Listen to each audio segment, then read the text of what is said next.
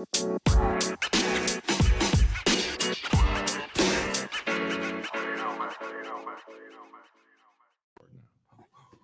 to History Class After Hours. I'm Joseph Barron. Joining me is Brian. Hello. Today we got an interesting episode. Yes. We're talking about dairy. Dairy. I wrote this episode like a year and a half ago before I even had this position. And I haven't read it since. So I barely know what's being covered. So enjoy us. Everybody also likes learning. dairy, except those who are lactose intolerant, I guess. Yeah. But sorry, lactose yes. intolerant people. All right, what do you got? All right, so starting off, we have the Norwegian butter crisis. So basically, Norway ran out of butter. That ain't good. No, it's not. In late 2011, the shortage of butter caused the inflation of its price all across the Norway. I just said the Norway. The Norway.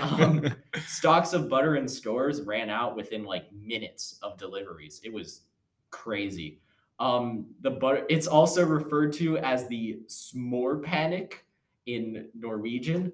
I'm probably not saying that right. Or butter panic. So the causes of this were heavy rains in the summer. They affected the cows' grazing patterns, which reduced milk production by 20 million liters, which is 5.3 million gallons. So that's a lot of milk just not being there. That is a lot of milk, yes. Yeah. This is the equivalent of 804 Olympic-sized swimming pools. That's a lot? Yes. At the same time in October, demand increased by 20%, and again in November by 30%. This is because butter is a huge part of the Norwegian Christmas diet, and which favors fat-rich and low-carb foods. I guess they really like butter during Christmas or something. I don't know.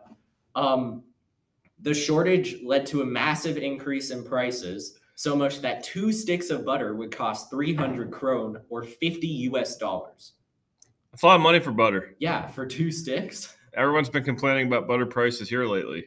Yeah, well, that's not that high. Don't live in Norway in 2011. The shortages continued to rise because high import tariffs to protect the local dairy industry, which makes sense. But when you're out of butter, you kind of need to import it. Yeah. The dairy industry estimated 1,000 tons less than usual of butter, while the demand went up by 30%.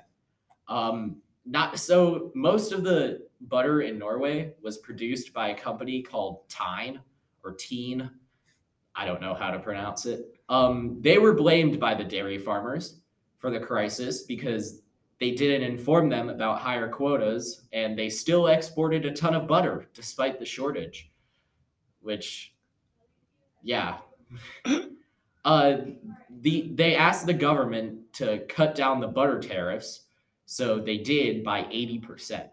But it was still kind of high anyway. So a Norwegian newspaper tried to get more subscribers by offering them half a kilogram of butter if they did. Students auctioned off butter to raise money for the graduation parties. A number of people were caught by authorities for trying to smuggle butter across the border from Denmark. Swedes posted online advertisement about trying to sell butter for $77. And one Danish businessman handed out thousands of packs of butter in Oslo. I don't know why. I guess maybe to repute his brand or something. A Danish television show broadcasted an emergency appeal for people to send butter to the, quote, butter-starved Norwegians. At this point, I feel like they're just mocking them. Probably. Yeah. Yeah. A little Scandinavian rivalry there. Swedish supermarkets also offered free butter to Norwegians to try and get them to shop across the border. By the end of the crisis, Norwegian retailers lost 43 million krone or $5.03 million just by not having butter because of rain. Who would have thought? Oh, Stupid. ever tell you time I saw a lady in Ireland? She was just going to town on butter. You know, like when you go to a restaurant and they give you bread and then you got like the bowl with the packaged squares of butter in it. I love that butter. She was just eating it like candy. She went through 2 bowls. Oh my gosh. I was like, oh. Like, I like butter, but not that much. I can't imagine just taking like a stick of it and gnawing on it. Like, well, each their own. I probably get like a heart attack after. I was just kind of looking at it like, whoa, like the butter. All right. So next we have Fidel Castro's dairy obsession. So not many people know this, but the dictator of Cuba, Fidel Castro, was a huge connoisseur of dairy. He would eat 2 pints of ice cream after every meal. Every single meal. I get behind that. He also drank milkshakes and a lot of other dairy products throughout the day. He was so obsessed with milk and dairy that he built an ice cream complex that took up an entire city block in Havana. It's called Cobelia, and it's still open today. He also used dairy for diplomatic reasons. What was that? All right. He also used dairy for diplomatic reasons. In 1974, a French diplomat was visiting Cuba, so Fidel Castro offered him some, I'm going to butcher this, camembert cheese, which is very popular in France. I think it's like camembert or something. Oh, never had it. I don't know. Never even heard of it. It's spelled really weird. This led to a heated discussion about if Cuban or French camembert cheese was better than the other. Probably another reason for Cuba to dislike the West during the Cold War. But yeah. In 1963, the CIA tried to assassinate him by poisoning his chocolate milkshake. I was going to ask that. That seems like a ripe opportunity for our CIA to try to get him. Yeah. Because I know we tried multiple times. Wasn't it like 600? Yeah, there was a lot of attempts on Castro. Yeah. Didn't he have like the food testers? I think so. Okay. Probably. There was a poison pill hidden in a freezer, but when the assassin took it to put in the milkshake, the pill broke in half, making it ineffective. I don't know how that works, but okay. Historians consider this to be the closest anyone has ever come to assassinating Castro. Like, of the 600 assassination attempts, this is somehow the one that gets the closest. With a milkshake. I get it every time. Because of his dairy, I guess we can call it an addiction, Castro wanted to expand Cuba's cow industry. Cuba already had 2 native cows, but they were terrible for producing milk. So he ended up shipping a ton of dairy cows from Canada. But Canadian cows live in Canada. So they aren't really used to the hot Caribbean climate, and they didn't really produce anything.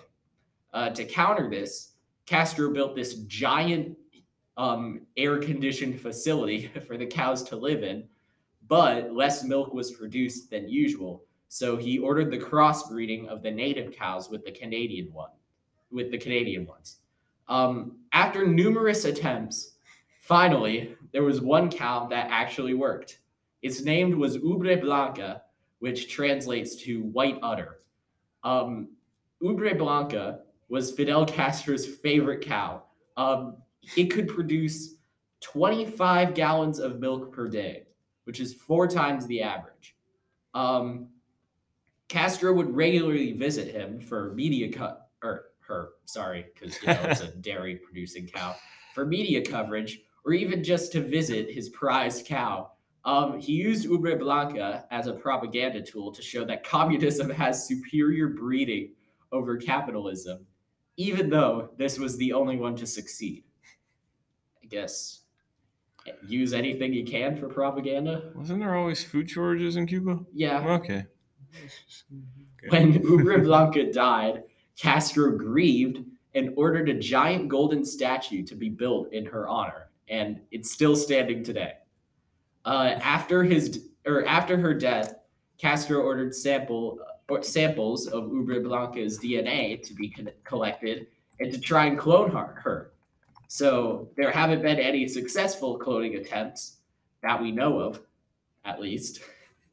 Some historians call his milk addiction or mock his milk addiction by calling him the milk dictator or calcium Castro.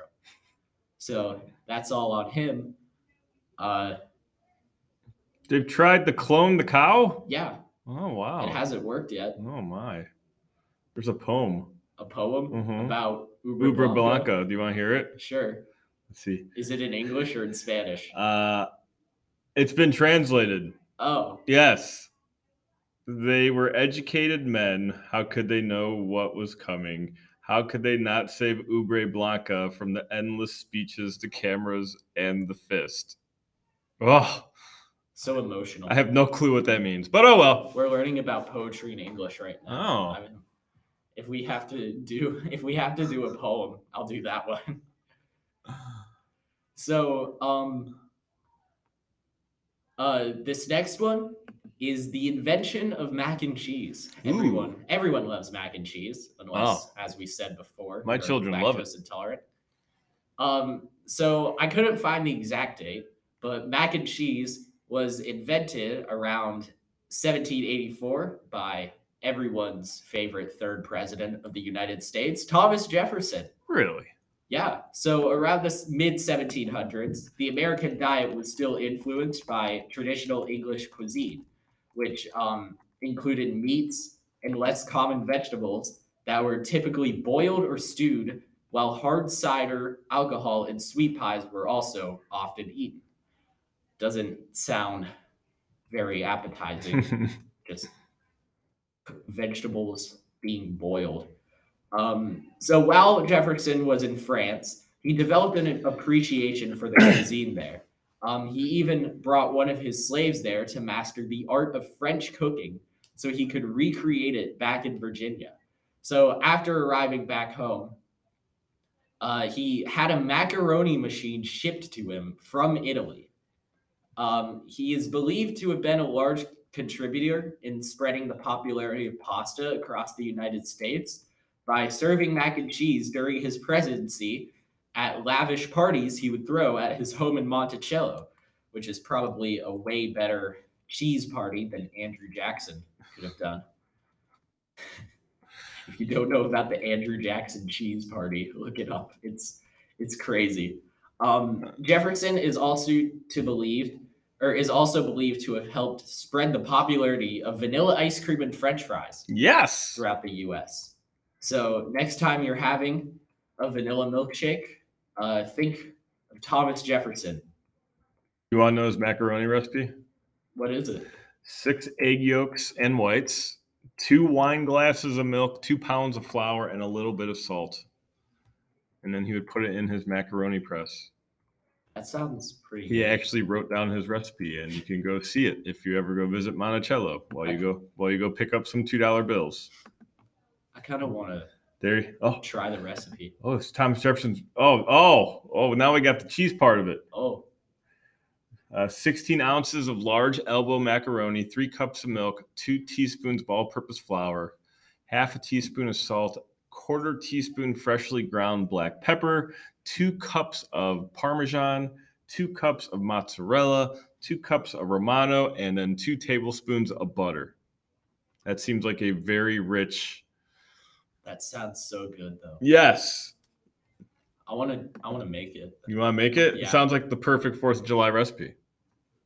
Because we love cheese. Yeah. So much so that did you know that the United States has a 1.5 billion pound stockpile of cheese? I feel like I did. To put that in perspective, the Eiffel Tower only weighs 22.3 million pounds. If you built a structure out of all that cheese, it would be taller than the Statue of Liberty. We like our cheese. Yep. And it keeps on growing. It does. It keeps on growing. It's been growing slightly since 2018. I know our government has a big cheese stockpile. Basically, it was a way to help out dairy farmers. And then they're like, here's our American processed cheese that we could give to people that need food. And it's sitting in a cave in Missouri. Reagan started the program. Are you able to visit it? I am not sure on that. The issue is a lot of people are not eating as much dairy as they used to because it's deemed not as healthy for you. So we don't eat as much cheese. So we just keep on producing it, though. I mean, give me like 3 weeks in that cave. I could probably eat $3.4 billion in cheese. Oh my gosh. That's a lot of cheese. That is a lot of cheese. And you know, people like to steal cheese. Have people stolen from the cave? There's been several cheese heists. A gang of thieves in Wisconsin stole 70,000 pounds of cheese from a cheese store. I mean, they are the cheeseheads. They were recovered the next night 20 miles away in Milwaukee when they tried to sell them for $1 a pound. Someone's probably like, where'd you get all this cheese from? Don't worry about it. Yeah, that's basically what got them. They're like, oh, there's these dudes in a van with a lot of cheese and they're selling it for $1 a pound. We know there was a cheese robbery. It's probably them. Yep. There's also a Munster cheese heist. Ooh, Munster is one of my favorite cheeses. I actually got it on my sandwich today. What's Munster? It's like a creamy. It's white, but it's got like a little bit of orange on it. It's softer. It's a softer cheese. All right. Yeah, big fan. This took place in Cashton, Wisconsin in 2013 when some guy forged some paperwork and drove away with a cheese truck containing 21 tons of Munster cheese that was valued at $200,000. Tons? Tons. Oh my God. He was arrested in New Jersey when police spotted the truck and pulled him over. Wait, where did he come from? His name is Veniamin Konstantinovich. No, I mean, like, where did he steal? He went to Cashton, Wisconsin. Stole the 21 tons of cheese. It took them until, like, New Jersey? Went to New Jersey, but he wasn't very smart because he never changed the vehicle out. So it was easily identifiable. Yeah. So, yeah, people will do stuff for cheese. Who knew that there's this whole black market industry for cheesery? I mean, it makes sense. I guess. Well, there you go. That's all you need to know about dairy. Yep. I think I'm going to name this one Dairy Tales. Woo, go have a pint of ice cream to celebrate. Yeah. Thank you for listening.